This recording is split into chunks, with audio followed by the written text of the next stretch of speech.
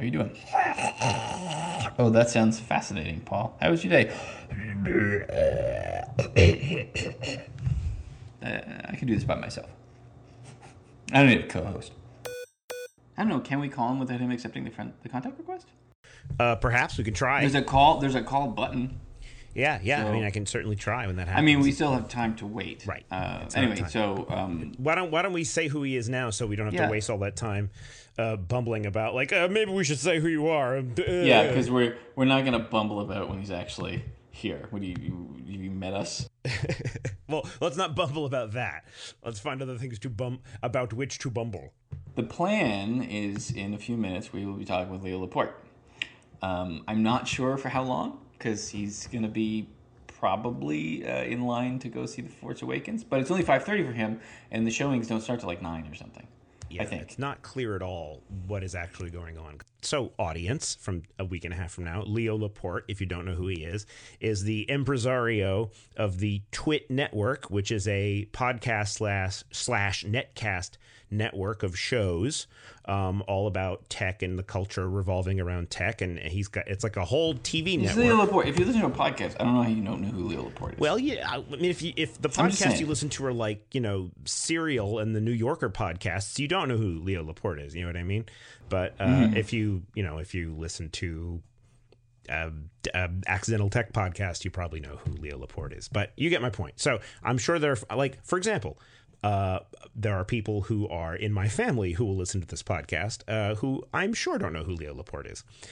They will now, of course, and they will be delighted by him and find him charming and all that good stuff. Twit.tv, and I watch a billion of those shows well, maybe not a billion of them, but I watch quite a few of them on a regular basis, and one day I aspire to be in his position. Not him himself, because that would be weird, but oh, there he is. He just said, "I am here." Did I tell you? I can't remember. Did I say I'm actually a little nervous? Did I say that? You didn't say that, but I feel it's weird because I kind of know him. As I said, I impostered him. So he add you as a contact? He just pinged me and said, "I am here." Okay, all right. Sure. What the shit? It's going to be as professional as it ever is. Hence my "what the shit" a moment ago. All right, I'm gonna add him. Add him. Here it comes. Let's see if this works. We don't know if this is going to work. Add people. Chief. Oh, that's how you spell it. Chief. There he is. Mr. Laporte. Hey, Mr. Laporte. How you doing? Good. How are you doing? Good. Good. So this is Brian, and then Paul is here. He's virtually here for me, but he's here. How you doing, sir? Hi, Paul. Hi, Brian. I am delighted that you agreed to be on our silly little show. Thank you for taking the time. Thank you so much. Are you in line presently, or are you? No. As soon as we're done, I'm gonna go over. Okay. They open the doors at 6 in about half an hour, but I have people in the theater waiting. So. Okay. Well, I mean, we. No, we'll do. It's an hour show, so just. Sure. He wants to be here, Brian. we were shuffling because this is what we do. This is the intro. This will be the show. We're not very professional in that regard. So this is it. We're on right now. We're doing the show. Hey, everybody, how you doing? We just sort of in media res, basically, because we don't have to edit that as much. Yeah, is the logic. All about not editing. And we're very charming. It's throughout the whole thing. Yeah. So is this 24? This is 24. This is episode 24 of the show, and we have a very special guest, Leo Laporte, who he just said hello. And as soon as he's done talking to us, he's going to go watch The Force Awakens, which is opening night. Yeah, I'm a little jealous. I am the parent of 2 small children, so it might be years before I actually get to see it. You have to wait like Netflix. Yeah, exactly. I have a 2-year-old as well, so that also will be not indeed not spoiler free for me. I have friends who saw it last night. I'm kind of pissed off that they already saw it. What's the word? They loved it. Yeah. Good thing. No spoilers, I promise. But they did. Yeah. He did say there is a moment where your jaw will drop. Oh God. Yeah. I think that's the thing. I'm cautiously optimistic, despite even like the people now saying that they think it's good, because it's like you get caught up. You sit in theater the last time, Phantom Menace. The first time when the crawl hits, your brain just shuts off, right? You hear the fanfare. Yeah, and it's just you're 12 or whatever, and it's just like, and then afterwards you're like, wait a second, so I'm looking forward. It's to hard, actually. Hard for a movie this hyped to be any good. Well, that's the But thing. Yeah, exactly. Like, how do you separate it from the movie from the advertising campaign, which has yeah, to be the biggest in history? it's Has to so be. overhyped. Yeah, it's so Yeah, like, crazy. I wonder how much they paid Google because oh, no kidding. it's everywhere on Google. I don't know how to turn that off because every time I go to YouTube and I open the volume control comes up, it goes boom because I select the light Wow. side, so it's the lightsaber side, and it's really annoying now. It's so deep. See, I'm the dark side, so all I hear is Right. Okay, that's probably a better choice. Oh, see, that's smart. Yeah, you have to be evil in advance, and then you're going to have a better experience. Yeah, and my car in Google Maps is a X-wing now, and my home is another ship. yeah. It's an impressive coordination that they must have had to pull that off. Yeah. But it's like that kind of makes me like I feel already kind of tired of the movie because I feel like it must have been out for months. Like it feels like it's an old movie now. Yeah. For even a normal movie, this would be hard to transcend. And now, of course, there's all the history and there's the expectations. And how long has it been since the last one? Phantom Menace. No, pardon me. Revenge of the Sith was like 8 years ago, 9 years ago, 10 years ago. Feels like longer. Well, we've been all trying to forget is the thing. Like we've been putting it so far behind us. 2005, so exactly 10 years ago. Exactly. Yeah. Well, I gave up hope on episode 2 when that one happened. I felt like this is lost to us. This is lost to the culture. Something died here today in the movie theater when episode 2 came out. Kind of with you.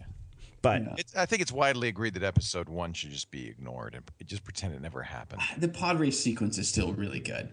Like that has nothing to do with story, but it's visually. Well, that's great. the point. It's just Well, it's technically showing that Anakin is like gifted, I guess. Awesome. But yeah, they could have cut that and cut a half an hour. We were talking on one of the shows about the machete sequence. I guess there's 4, 5, 1, 2, 3, or the modified is 4, 5. no Sorry, one 4, 5, 1, 2, 3, sequence. 6, or. Well, I've heard that both ways, but yeah, that you frequently ignore number one. Are you familiar with that, Paul? I am. I've actually written about it myself because I think it's a fascinating idea. My biggest concern right now is how to introduce the whole series to my kids. Yeah. Now, I have a 6-year-old son, and now Brian knows this. We've talked about this a little bit. He's fascinated by the idea of Star Wars. I've kind of told them the story in monologue form. And by the way, it's a brilliant performance. I think you should know that. But it was so brilliant that they're completely obsessed with it, except that my son will not watch the movie. He's afraid that there'll be something scary in it. Yeah. Whereas my daughter, who is 3, is totally down. She is ready. She tells me, like, she invents these fantasies about how she's going to confront Darth Vader and punch them into face. She's totally down. Totally down. So I'm probably going to introduce them with the original.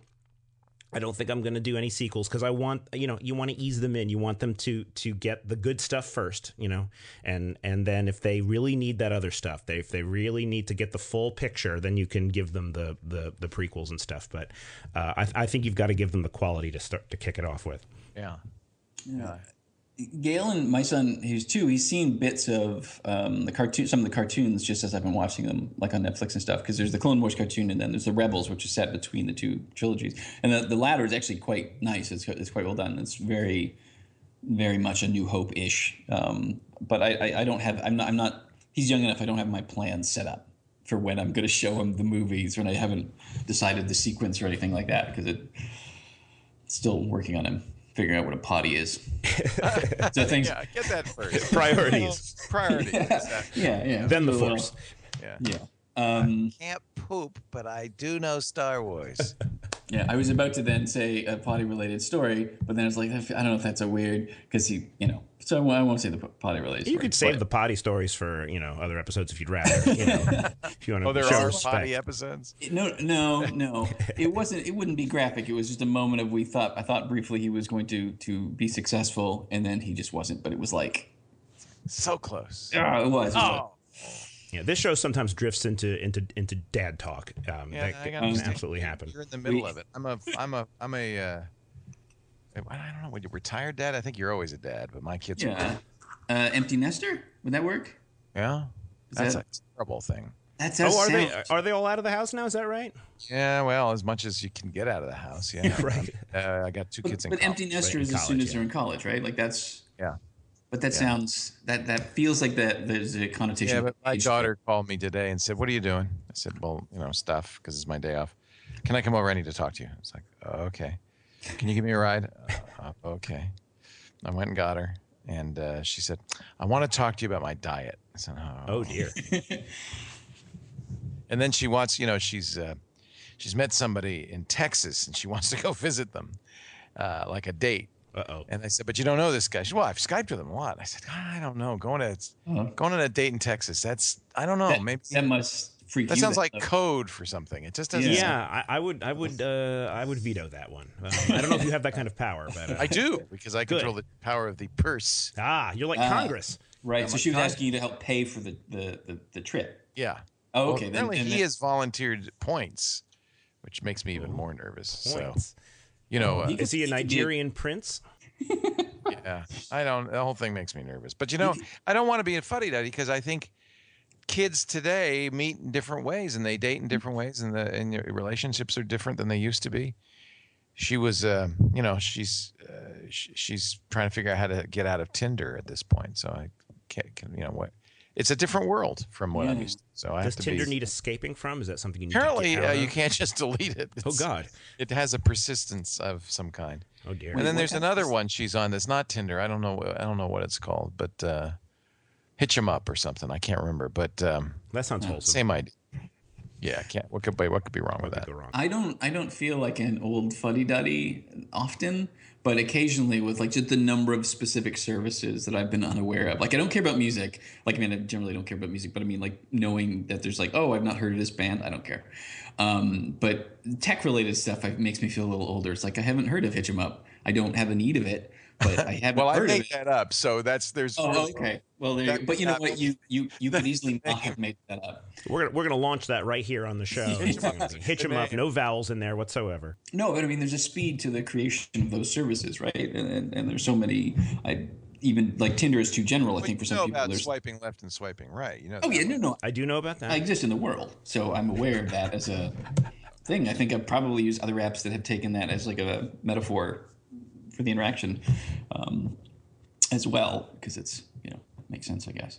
What's it like, Leo, for to be a dad and to be on being broadcast so much? Because one of the things that interests me about you in particular, I mean, I'm a big fan of the whole Twit network and everything, but you are on so much. Like you're on camera all the time, and I like, what is that like when you're like? How do your kids respond to that kind of thing? Like to know that like, where's Dad? He's literally on TV right now. You can like flip a coin and take a guess. Yes, he's on TV right now. Like that doesn't slow them down though. They call me in the middle of the show all the time. Oh, no kidding. Yeah. Sometimes I listen to episodes of that. It's it's actually quite entertaining when I'll take the call and I won't tell them. So they just disregard. They just like take the shot. They take the shot. They don't know. They don't know. Sometimes they call and I'm in, another country and they don't, Yeah. Kids, you got to understand, you'll see this right now. You're kind of important to your children because they can't survive. That's true. But as soon as they can survive without you, you become so much less important. Oh yeah. Yeah. You're really peripheral to their life. And so it's really, you hear from them when they need something mostly. Right. Unless they're, kind of, unusually respectful of the elders. And I'm not sure I really want a kid like that either. Sure. Or codependent. Actually, something. Yeah, it's codependent. Yeah, I don't want that either. So there's something we talked about in the past is that, like, I'm 38 and my dad was born in 42, so whatever that is, like 73 now. And I talk to him maybe, if I talk to him like text message once a month, that's a lot. Mainly because he ignores his phone, but I don't talk to him that much, and it doesn't feel like, as someone approaching middle age or in middle age, depending on the metrics, I don't need a dad at this point in that way, right? Like he's done. Like my parents are done raising me for years. But the part that freaks me out from where I am now, because I look at my 2-year-old and I'm just outpouring of every emotion of the world, the fact that for my dad, he's probably done too. Right. And that's probably not weird to him at this point. You know what I mean? No, I wonder. That terrifies me. I don't really want to hear from my kids a lot, and but I know some parents really do. I don't know what the right answer is on that one. I guess, I was on the phone with my mom, who's in her 80s. She's 83. This is today. And we FaceTime, and I gave her an iPad Pro for Christmas, and I told her, open it up because I want her. She's an artist. I wanted her to draw, and I was trying to help her with the computer, and it was perhaps the most frustrating experience, and I've had many, because I said, I was trying to show her the two-pane thing, and she said, yeah, I saw it by accident, but I don't know how to get into it. I said, well, you swipe in from the right. And it is a little tricky, so you have to try it a few times. You swipe trigger it in all the time by accident. Yeah, so it's always when you don't want. So you swipe in from the right margin, And she says, well, "What do you mean swipe in from right?" I said, the edge where there's no picture. She says, "No, there's no edge." I said, "No, the white bezel around the." She says, "There's no white bezel." I said, "No, Mom, you have an iPad. I know you have a white bezel." There's no white bezel. She says, "You have to trust me on this." And I said, and then what do you do then? There is a white bezel. I know there's a white bezel. So my stomach starts churning. My head starts, I get like a little, I'm trying, because somebody told me once, and this is really true, she wiped your butt. She put up, she taught you to walk. So you really can't be harsh with her when, you're trying to teach her something. This is still easier than teaching potty training him. So I'm trying to be patient. Yeah. But it's hard because she's insisting, no, your picture goes all the way to the edge. Right. No, Mom, no. There's a bezel. There's a frame. You see the white part? I said, "Do you see the home button?" She said, "Yeah." Is in the white part? She said, "No." I said, "Yes, it is. It is. That's it. Swipe from that side." No, but it's anyway. Then I don't know why, for some reason, all of us said, "Oh yeah, the white part." Okay. Oh, it's like, but this was a half an hour. It's hard. I'm sure you have to do tech support with your parents, and maybe your parents are very technical literate and stuff. Oh, certainly. You'd be surprised what they cannot figure out. No, you would not be surprised. Actually, of all people, you would not be surprised from your position. Oh my God, I was actually yelling. This is what my wife was saying. I was yelling, but she thought I was yelling at my mom. But what I would do is I'd mute it and scream and pound and then I'd unmute it. And I have a feeling that's what happens on tech support, when you call tech support. Right. They're muting and going, or just laughing at you. Well, sir. Yeah. Here's the thing. Yeah. Well, it's interesting. I wonder if that's going to be something that, you specifically, obviously, you're an outlier, so your kids won't ever have to give you tech support. But I wonder if that's something that will be different for the next generations coming up, because presumably your mom's generation is, not used to the pace of change and the sort of presumption of tech being everywhere. Whereas maybe, or she's just trying to drive me crazy. I'm not sure which. Somewhere in between. She's really into it. I've always made sure she had computers and laptops, and she really loves her iPad. And she was thrilled. She really likes this iPad Pro. But, there's some things that just confuse people. Like, for instance, hold on a second. My wallet is on the sideboard over there. Bring me my wallet. He needs his tickets to Star Wars. Of course. Huh?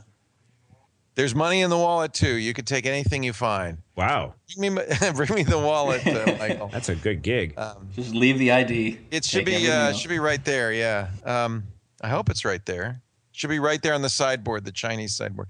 So anyway, she's very technically literate, but one of there's things Apple does that, and the geeks understand that nobody really in real, like, for instance, you can have an Apple account and you can have a Gmail account, and you can even use your Gmail login as your Apple account. Mm-hmm.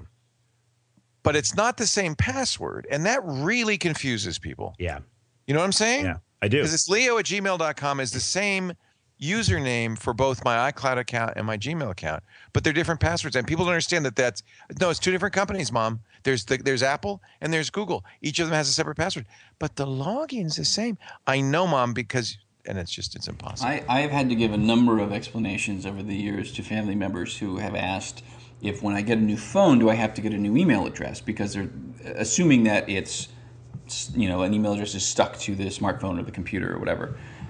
That it's not something you can just log into from wherever. So that's, I guess I used to work at an Apple store, and we'd have people come in who had never had an email address in their lives, and we'd have to stand there in the store and invent one for them, and make up a password for them and stuff like that. My favorite thing, I did not actually see this one occur, so this is a secondhand hearsay, but that someone actually came into the store, handed the computer over, and said, like, "Can you put some internet in this?" Was it Donald Trump? Yes, it was. Donald How Trump, did you know? right? That's amazing. He asked if Bill Gates was here to put it in for him. So. You're all stupid people. Yes, exactly. Stupid. You wonder, I mean, does Donald Trump's, what does Donald Trump's IT guy think of him? Like, does he think he's really stupid? Or is Donald like a computer genius? I would be surprised if Trump needed to actually interface with technology. He's probably got people. Right? Oh, I see. He's got folks. He's got handlers who will do everything for him, except for his tweets, though. So because apparently all that's true is all first. No one can make that up. Although you saw his doctor letter, right? Yep. I think Donald wrote that. You know what, Leo? I'm writing. I've actually almost finished my second draft of a fake Donald Trump biography, where he's a time traveler and stuff. And I can absolutely send it to you. He and that letter reads like something that fits in what I've written, and it was kind of weird for me to read that because it was like I feel like I was just ripped off. Because Brian it's an insane cannot letter. keep up with the actual ridiculousness that is happening. Like I've read a lot of his book, and the satire, only the fact that there are sci-fi elements at this point is the only thing now that separates it from what is really going on. It's just an absurd. And I've decided, I don't know, you're in Washington, Paul. You kind of probably have a better sense. Used to be. Yeah, you understand politics, but I feel like there are people saying, "Oh, you got to worry. This guy could be, he's the next Hitler." And no, he's a buffoon. No, exactly. There's no way. He's not even close to getting elected. There's no way he's going to get elected. And so we can just laugh. I think it's safe to laugh. Yeah, and I'm not going to say that there's no chance. I mean, I think he's got a good shot at the nomination because this is where the party is right now. Oh, I really do. The party will never let him be nominated. Well, there may be folks who try to put a stop to it on some kind of higher level, but I think the level of support he's got right now, it's just so rock solid. Like the people that are for him just aren't going to move. You know what I mean? Brian, you're from Canada. You don't have any idea what's going on. He really does. Look, we get terrifying. You've got Justin Trudeau. How did that happen? I don't know, but we're so happy. We're so incredibly happy. But we get all of your media. Yes, and no. So and the comparison. Here's the thing that people don't understand. The primary is not for a candidate. The primaries are for delegates. Right. And the delegates are only loosely bound to the candidate. In fact, usually only on the first vote. That is a good point. And so what's going to happen is you're going to get the convention. Unless he wins on the first vote, it's over. And he may have a lot of delegates. I don't think he's going to win on the first vote.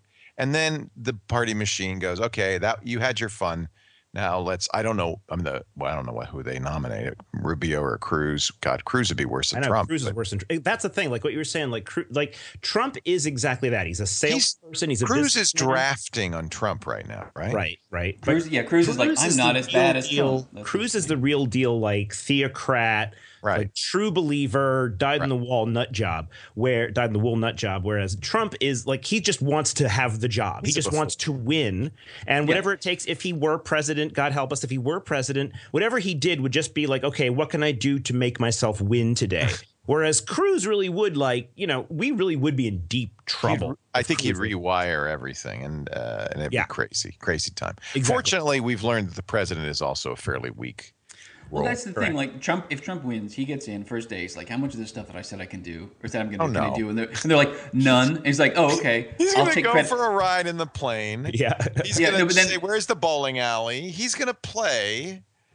I can't imagine doing anything. He would then take credit for the fact he didn't have to do the things. He would be like, "Well, we don't need to do the Muslim ban anymore." I just hope his doctor becomes a surgeon general. Oh my God, that'd be great. That would be. Colbert had him last night. Yeah, he looked like a weird surfer. Crazy. Yeah. He looks insane. It's crazy. And he writes like Trump. If elected, Mr. Trump, I can state unequivocally will be the healthiest individual ever elected to the presidency. And I believe the letter started with "To whom my concern." Yeah. I think that was my concern.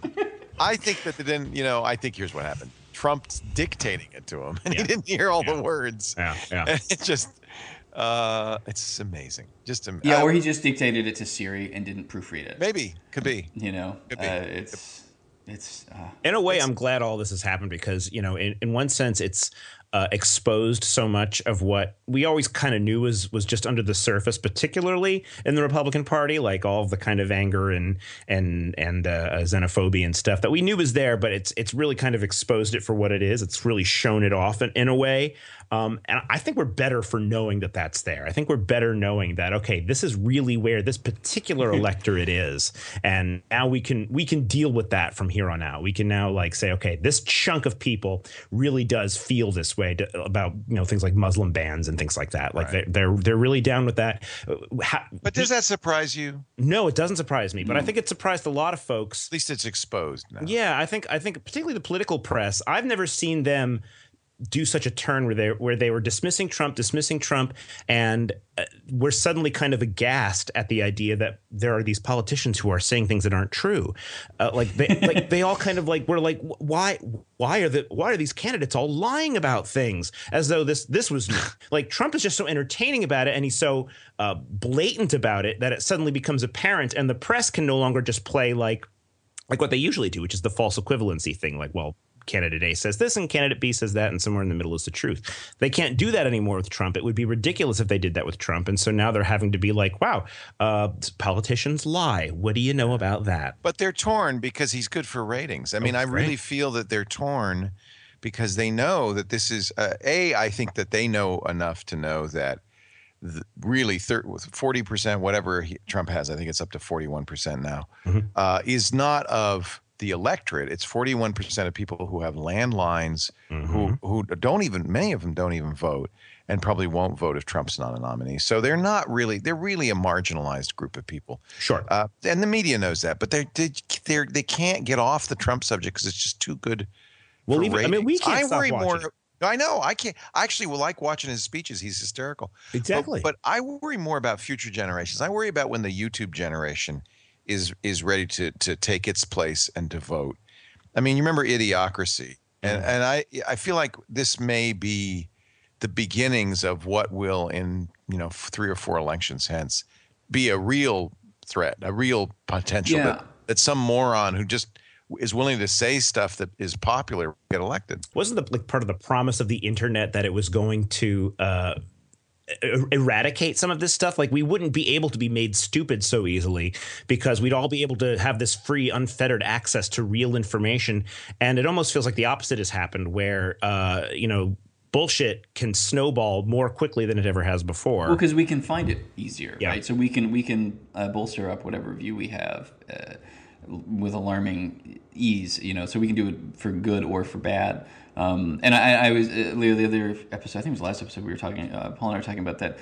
I was thinking that hopefully the main legacy will not be Trump actually as president, but his main legacy will be in the next election after, when he's changed the bar or set the bar for how insane candidates will be. And the next time the GOP is not in power, like that they don't have a Republican president, they will all be bonkers.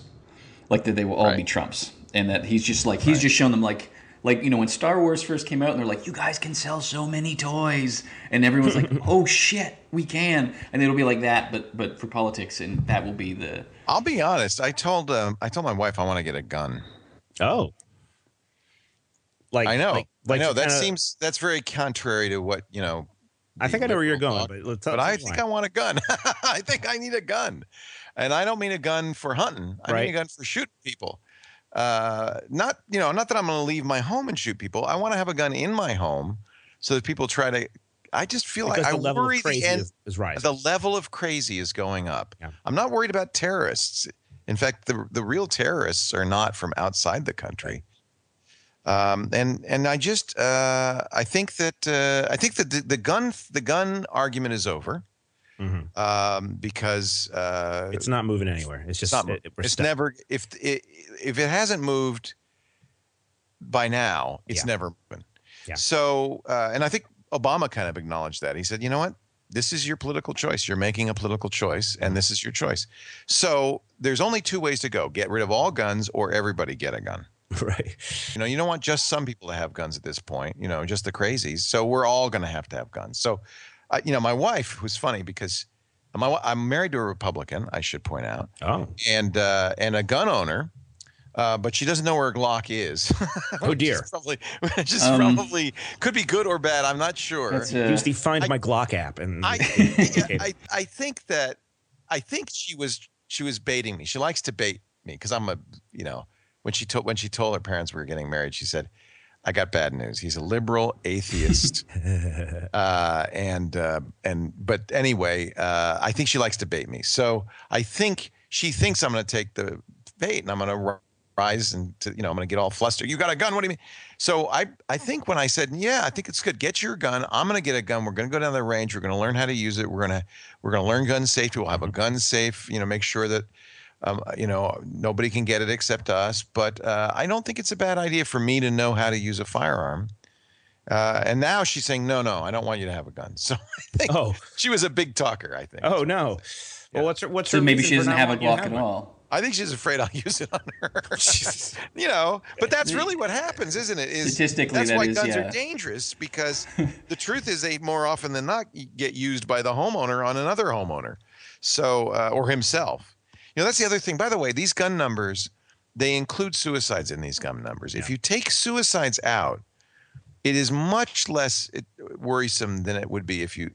Most of the times, guns get used upon either ourselves or our loved ones. Right. Mm-hmm. That's the sad fact. I'm not going to do that, but I would like to have one in case we live in the country. I think it's an appropriate thing to have, and I think America's getting crazy. So I think it's a good idea. Like in terms of the safety, like there's still that trend. Like everyone assumes generation after generation that things are getting worse, but statistically, crime-wise, gun violence is down.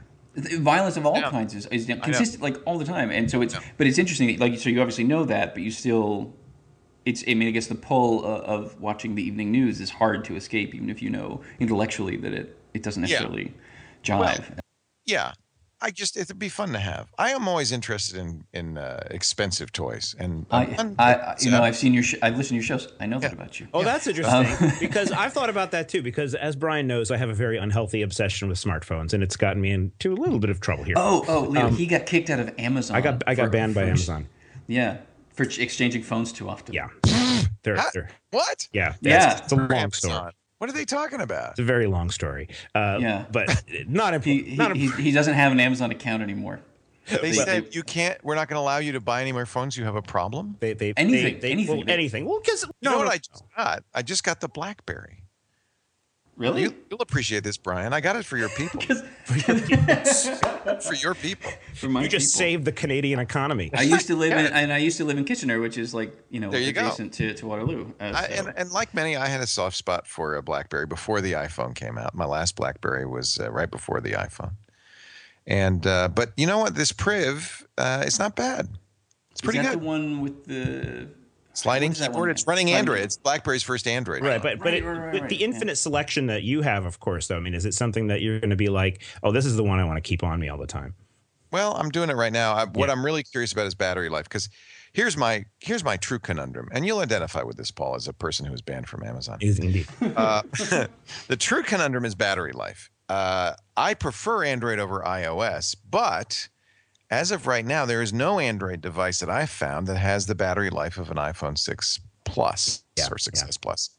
It really is the only phone I've ever used that I can get through the whole day. The OnePlus One kind of did. I'm told the Sonys can, but these I just can't bring myself to use an Xperia. Sadly, the Nexi do not. No. But I was hopeful. A lot have reported this BlackBerry has excellent battery life, and it could be the holy grail, the one thing I seek, which is an Android phone that can outlast the iPhone. So that would do it. So wait, not even the Note 5? The Note 5 didn't hold up? No. Oh, interesting. I love the Note 5. What a great phone. No, it's gorgeous. If that phone lasts as long as the iPhone, it'd be a no-brainer. You have the Note 5, right, Paul? I did. That was the last one I got rid of. And I've settled on the G4, actually, the LG G4, which I am absolutely head over heels in love with. I just adore the thing. Not great battery life, though. No, but the swappable battery aspect of it, it mitigates that entirely. Like it's just not a problem for me. Plus, an extra battery, and the external storage, not the external storage, the micro SD. The fact that that's going away is very sad to me. that there are 16 gigabyte phones still out there makes me sad. But being able to put a card in there is great, and the leather is great, and the curve is great. I don't think that one got enough attention. That's a beautiful. No, I like it. It has an excellent camera. I like it. Yeah, I gave it to a guy and then fired him, but that's what I do. Instead of trying to palm it off on Amazon, that's your severance package, right. You're like, here's the phone. I gave it to him, and then a couple of days later, I fired him. So it was. It wasn't. They weren't really connected events, but I just thought, but at least there goes that phone. I'll never see that phone again. Yeah, indeed. That's One true. time, years ago, at a web development company I worked at, there were layoffs. The first round of layoffs in a company I had been part of, but the day before, it was a very friendly office. Everyone got really along, and one of the guys and I, we went to the candy store down the road, Sugar Mountain kind of thing, and one of the, I guess she had been an intern, but she was one of the copywriters. Andrea had wanted to get like the chocolate covered jujube, so we picked that up for her. But we bought like barbecue like mealworms, and we put them in the bag to just to freak her out. And she opened them, and she was like scared shitless. And the next day, she got fired. Oh dear, you felt really terrible. I did, but then later we found out she really liked that. Actually helped her because it made her feel like one of the team, like that because we did like her and everything. It was one of those things. But by the time like mealworms, when they're like when the president of the company's like, oh, and Andrew got fired, and Jonathan and I are like, oh shit. That's the worst thing about owning a business is having to fire employees. It makes me feel awful. Oh, I couldn't even imagine being in that. Yeah, position. I've never had the cause to. Sometimes you have to. I mean, it's just people don't work out, but and usually people move on to better things. Yeah, but it's hard. It's the worst thing. I'm sorry, I brought everybody down here. No. I mean, actually sitting down and bringing somebody in, surprising them with the words, it's not working out. It's hard. Yeah, I got laid off one time just as a financial thing, and they said like midway through the day, we want to see you we want to have a meeting with you at the end of the day, and it's like, just do it now because now I'm sitting around like an idiot for the whole day. This out. Yeah. Should I work? Yeah. Yeah, I know. It's like, okay, my stomach feels weird now because I'm all nervous because I'm about to be fired. But that sucks. Really sucks. Yeah. Well, laid off, I guess, because fired is technically different. In my case. Let me ask again about. I want to circle back a little bit to the gun gadget talk because I thought that was interesting. If you're gonna not just be obsessed with phones or gadgets or something, you were talking about how guns could be the next thing you might now. Well, I'll tell you what I also bought is a film camera. Okay. A really old film camera, older than me, a Leica M3. It was made it's 60 years old. Oh wow! Beautiful. Nice. It's beautiful. I guess it's technology. It's just older technology. It's beautiful. And so well-made machinery is of interest. Absolutely. Mm-hmm. And I think part of the reason, but I think across the the board thing also, I'm starting to really explore this. I think that if we're going to go anywhere in this country, we've got to stop doing the knee jerk. Those people are dumb and wrong kind of reaction to things. And so I think, I think one of the most important things we need to understand is what is the story with guns? What is the true story with guns? There's a lot of propaganda on both sides. What is the true story? And I think owning one would help me understand that a little bit. I think we need to go beyond the.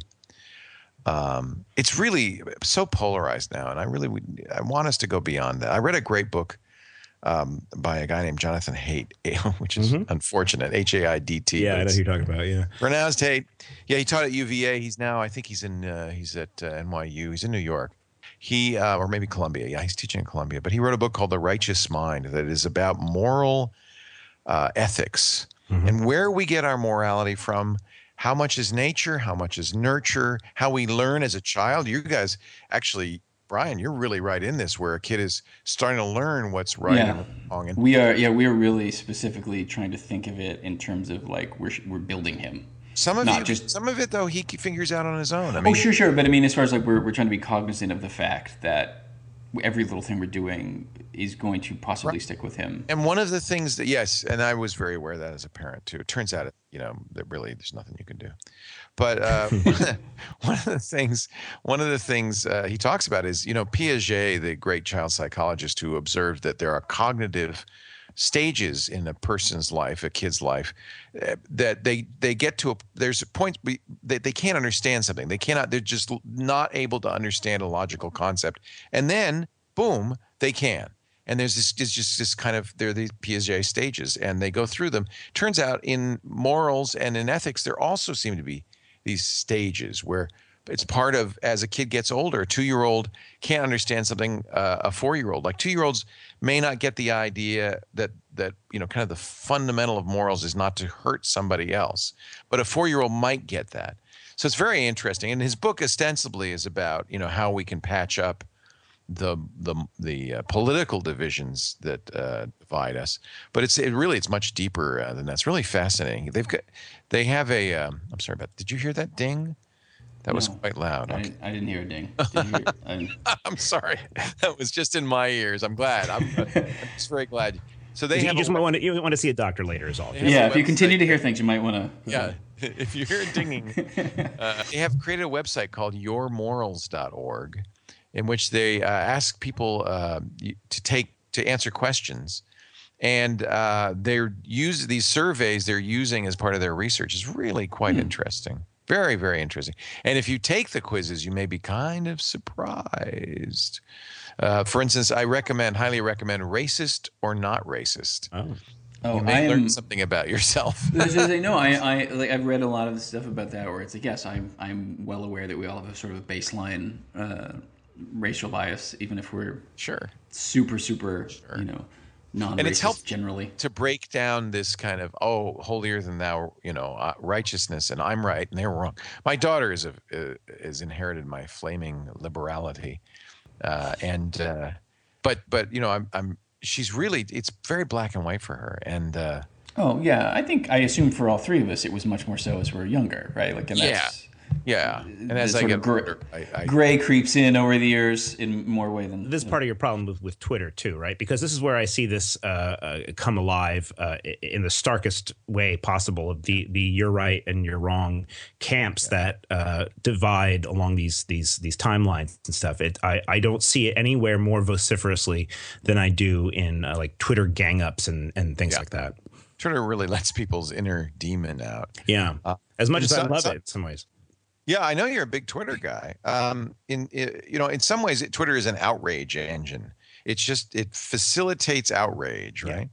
And then in other ways, it's who was telling me that he doesn't want somebody you would know, respectable, doesn't want to use Twitter because it's essentially mob mentality, and that's people really they do gang up on others. Twitter does not facilitate discussion, that's for sure. No, that's something that we talked about in the past, is that like each one of those things, like if someone Davis, the clerk, Kim Davis, I was pretty sure it was Kim Davis, but like that she gets a certain amount of like reasonable upset directed toward her, but much more cumulatively than is warranted, in the same way that like the Muhammad, the boy with the clock, Ahmed. He gets much more positive stuff because every little person has their own, like it's like a microtransaction, but in a kind of emotional way. And that's I started feeling very sorry for Ahmed because he became a football, and no 14-year-old should have to be a football. It's just a terrible thing. Twitter is in some ways the worst of us and the best of us. Is very interesting. I don't know what to do about Twitter. It really. Well, it's also interesting that I feel like we haven't yet caught up with the language that we're using online, in the sense of like when someone says "I'm going to kill you" online, people take that like a death threat. But if you're hanging out with your buddy and you say "I'm going to kill you," you just mean it a certain way. And so when people say like, "Oh, George Lucas raped my childhood" or whatever online, like they're just saying "I am upset." Mostly saying like "I'm a little upset."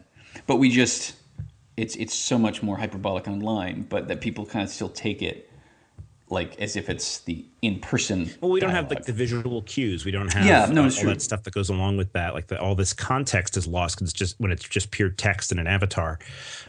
There's no friction whatsoever between you and your feelings. Mm-hmm. There was a great article about the kind of fundamental unresolvable problem with Twitter, which is that Twitter is, I'll try to get this right, and then I'll refer you to the real article because it's a little more nuanced, but that Twitter is essentially water cooler talk, off the cuff talk. Yeah, George Lucas raped my childhood. But because it's written, it is parsed and interpreted as written speech, as thoughtful written speech. And this fundamental mismatch is really what causes all the friction on Twitter. Is that people say, and I know I do both. I say things offhand, and then I'm demonized, and I've also demonized people who probably I should have given some slack to, because what they said wasn't intended to be analyzed at that level. It was just an offhand comment. Yeah, we're still not caught up with the fact that things get recorded. Like that in no point in evolution is that actually necessary, right? Like, I mean, we are built to forget things. Yeah. Like just the fundamentally. Book, the article, I should give you the reference so you can read this, because it's much better than I am saying, is from The Atlantic, which has lately, by the way, become an incredible journal of modern record. Yeah, I really am impressed with what Atlantic's doing. But there's a guy named Robinson Meyer, and he wrote an article. It was last month. It's called The Decay of Twitter. Yeah, I've seen that one. Yeah. Phenomenal illustration on it of a whale that died. Yeah. And a Dutch painter painting this beached whale from, the probably 16th century. And it's a perfect illustration for it. But he goes a lot farther. He quotes, semioticians and Walter Ong, who's a student of Marshall McLuhan and stuff. And the phrase that he uses is context collapse. But I think in a nutshell, it's what I described as. Yeah. And I think that's very true. We treat conversational contributions as fixed print-like identity claims. And you can just sit and reread it a million times and reinterpret and paste it your mood. And because it's written. Yeah, it's there. I feel like that's, in a way, that's the intention, or that was the intention perhaps behind blogging in its earlier days, was something to be more of a conversation. Like, it wasn't meant to be taken as here is my final say on this topic, and now begin the exegesis on every word of it. It was more of I've had this observation, and here's my observation on this topic, and let's begin a conversation about it. And I feel like you sort of had that with the blogosphere for a while. I don't know that you really do anymore, except maybe on some places. Medium. Yeah, I think that's the so? intent of Medium. Yeah, I think that's what, in some ways, Ev Williams is repenting for his sins as the creator of Twitter, and he created something that's long form as a kind of opposite to it. It's interesting because Medium's getting used for some surprising purposes. When very high level stuff. Yeah, when the criticism came down of the New York Times. And then the editor of New York Times, and both of these criticism came down on Medium. I think was it from the Post? I can't remember. And then the response was also Medium from the editor of New York Times. They didn't choose their own journals to do this. They met on Medium, and I thought that was very interesting. Yeah. This was for the I can't remember. Was it the nail? Amazon? It was the Amazon article. Yeah. And Jay Carney. Jay Carney at Amazon, right. Did his thing, right? Yes, that's right. Jay Carney wrote this, and then the editor responded. Basket, or whatever his name is, Basket responded. It was very interesting, on Medium of all places. So I do think that that's the intent of Medium. Sort of the term "decay of Twitter" maybe just reminded me of a conversation you guys had on Twit. I don't know, a few weeks ago, about the perennial conversation about how long things will stick around and whether Facebook will be around 100 years. Right. And I'm aware of the clock, so I know we don't have much more time with you. But I actually meant when I heard that on Twitter, I want to ask you about it. So, sure. So you initially seemed to be of the opinion that Facebook probably would stay around for a while, and it sounded like you kind of maybe got convinced that that might not be the case. I'm not sure what I originally thought. I mean, it's hard to believe. I guess my point at the time was that we're like fish in water. We can't really. We see humans are, as you mentioned, terrible at understanding the past and the future. We really project our present into the future and say, well, things will always be so. But history tells us that no tech company can survive, not even, more than a few decades, and be dominant. And so history would tell us that Facebook and Google are doomed. But it's hard to imagine that, because they have such buy-in. Where they're not tech companies in the sense of like they make a widget. They're tech companies they're more like I don't know, like culture companies. They're like lifestyle companies. They make a thing we exist in rather than just like a tool we use, you know? Well, I would tend to think that like a thing I could point to that was like a reason why Facebook might stick around is the QWERTY keyboard, is because the Dvorak layout is like objectively better. And we could probably come up with something even better. But the cost of transitioning to this other thing, like every time when there's like Diaspora or whatever the other Facebook killers, it's like they're never going to work because you have to get millions and millions of people, not just users to want to log into it, but you have to get web developers and you have to get all these other people to integrate the systems. And so the cost of switching from Facebook to something else is going to be more than the cost of just continuing to use Facebook. So it's like a utility, right? Like the phone lines. Or like we're not going to suddenly like next week go like, well, what's going to replace the sewers? Right. At a certain point, I think Facebook would have to cease being sexy or interesting, and it could still be around in some other we don't even think about it. We just because some people think of the internet as being Facebook already. Well, that is the aim, right? I mean, that's where Zuckerberg is going anyway. He wants to be the pipe. He wants to be the sewers, right? I mean, yeah. So we're not going to upend the sewers because we have the sewers already. We can just build buildings on top of it. Right. Who knows? Obviously, I don't imagine I'll be alive long enough to be around here 100 years. Oh no, I think it'll happen in your lifetime. You say that, but I don't think the lock-in is as strong as the QWERTY keyboard.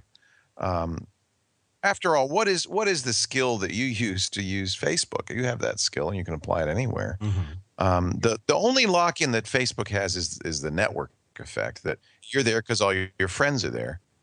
But as you know, with MySpace, the transition from MySpace was almost instantaneous. It's true, but then MySpace didn't have. I don't feel like MySpace had the level of integration. Like you didn't have it on like your phone, so you can log into it from your fridge or whatever. We have a good laboratory right now because WhatsApp was just blocked or will be blocked in a few hours in Brazil for 2 days. That's all for 2 days. Yeah. But already people have migrated, and I think are rapidly migrating to Telegram.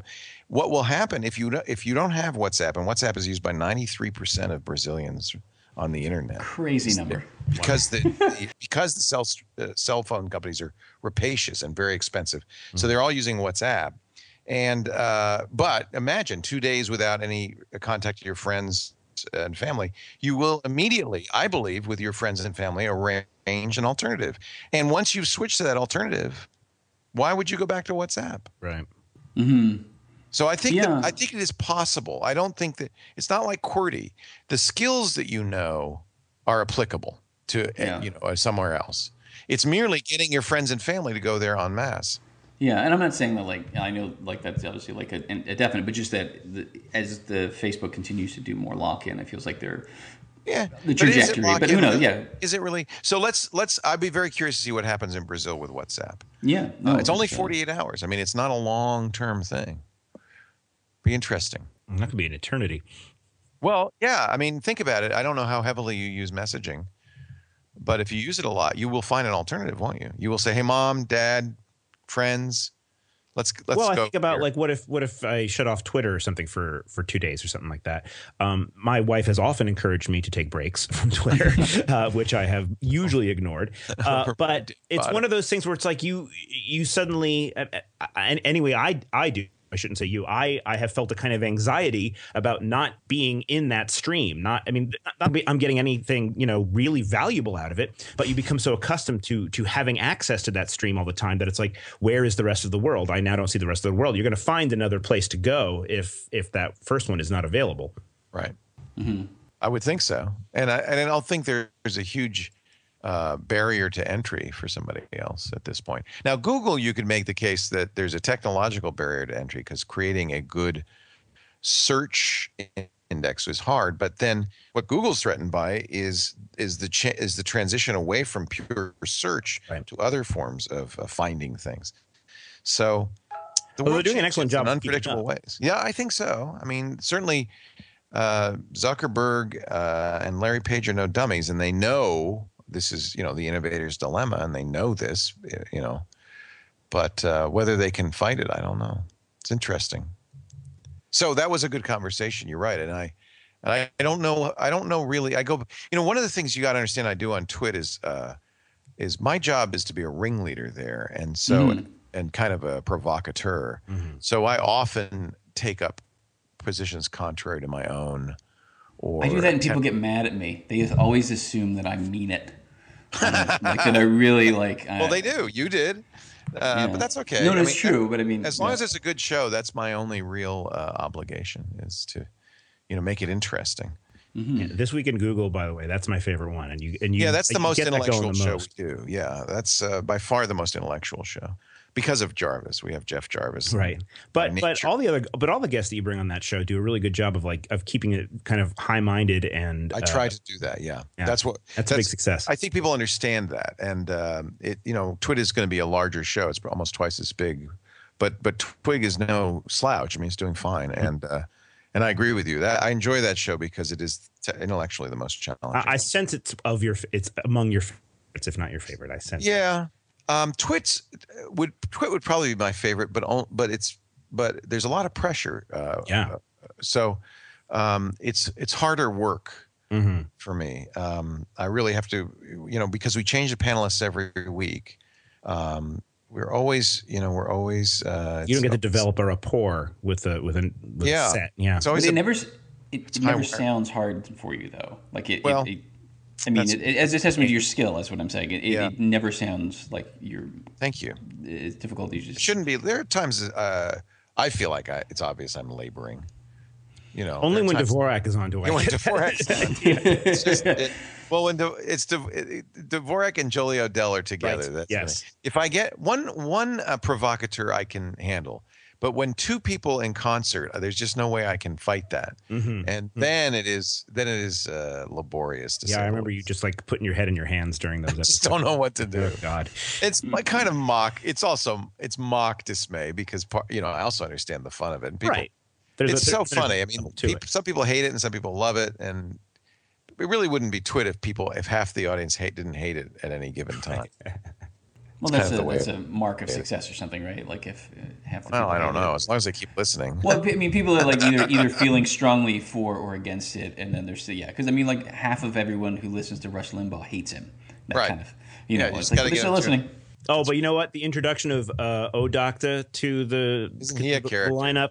Oh, that was just gold. The first time I saw him on there, I was like, I hope he's coming back, and you've been bringing him back. Oh, I love him. Mm-hmm. It's just great. He's been on many times. I met him kind of like this, doing another podcast. Yeah. Called the Beer Cast with Stuart Tracty, and just he's such a character. He doesn't add a lot of insightful analysis. He's not a tech journalist. No, he has his moments though. But he adds a genuine human point of view. Really does. A real world view. He's real. And that's very valuable. That's hugely valuable. It's very easy for us to kind of forget.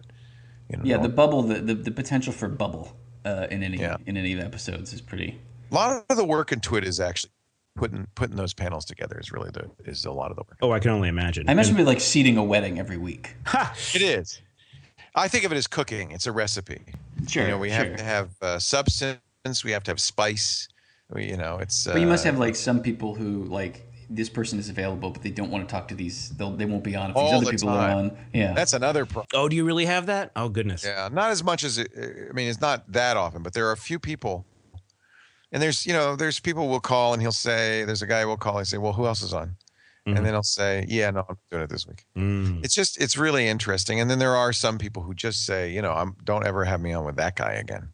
These are all, by the way, it's the same people. Like the guy who says, I don't want to be on is the guy that other guy says, I'll never be on with him again. It's very, so that makes it easier for you then. Yeah. But as there's turnover, as you'll notice. I mean, sure. We're going to do an interesting one on Sunday because it's the kids table. They're all millennials. So it's Alex Wilhelm from TechCrunch, Lauren Hawkinson from the Next Web. They're both in their 20s. And then I found a new woman who just kind of popped up on my radar.